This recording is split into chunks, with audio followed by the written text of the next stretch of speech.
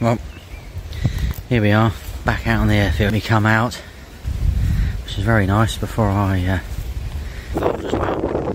Sort of tucked up there, got everything sorted out, tucked away and everything in the wind a little bit, so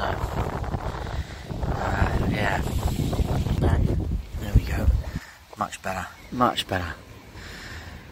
The old trees over there, they are really juicing around. I must admit, I can't believe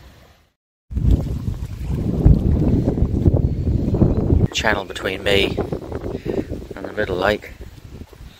I can't go too far away from my rods, I don't want to go.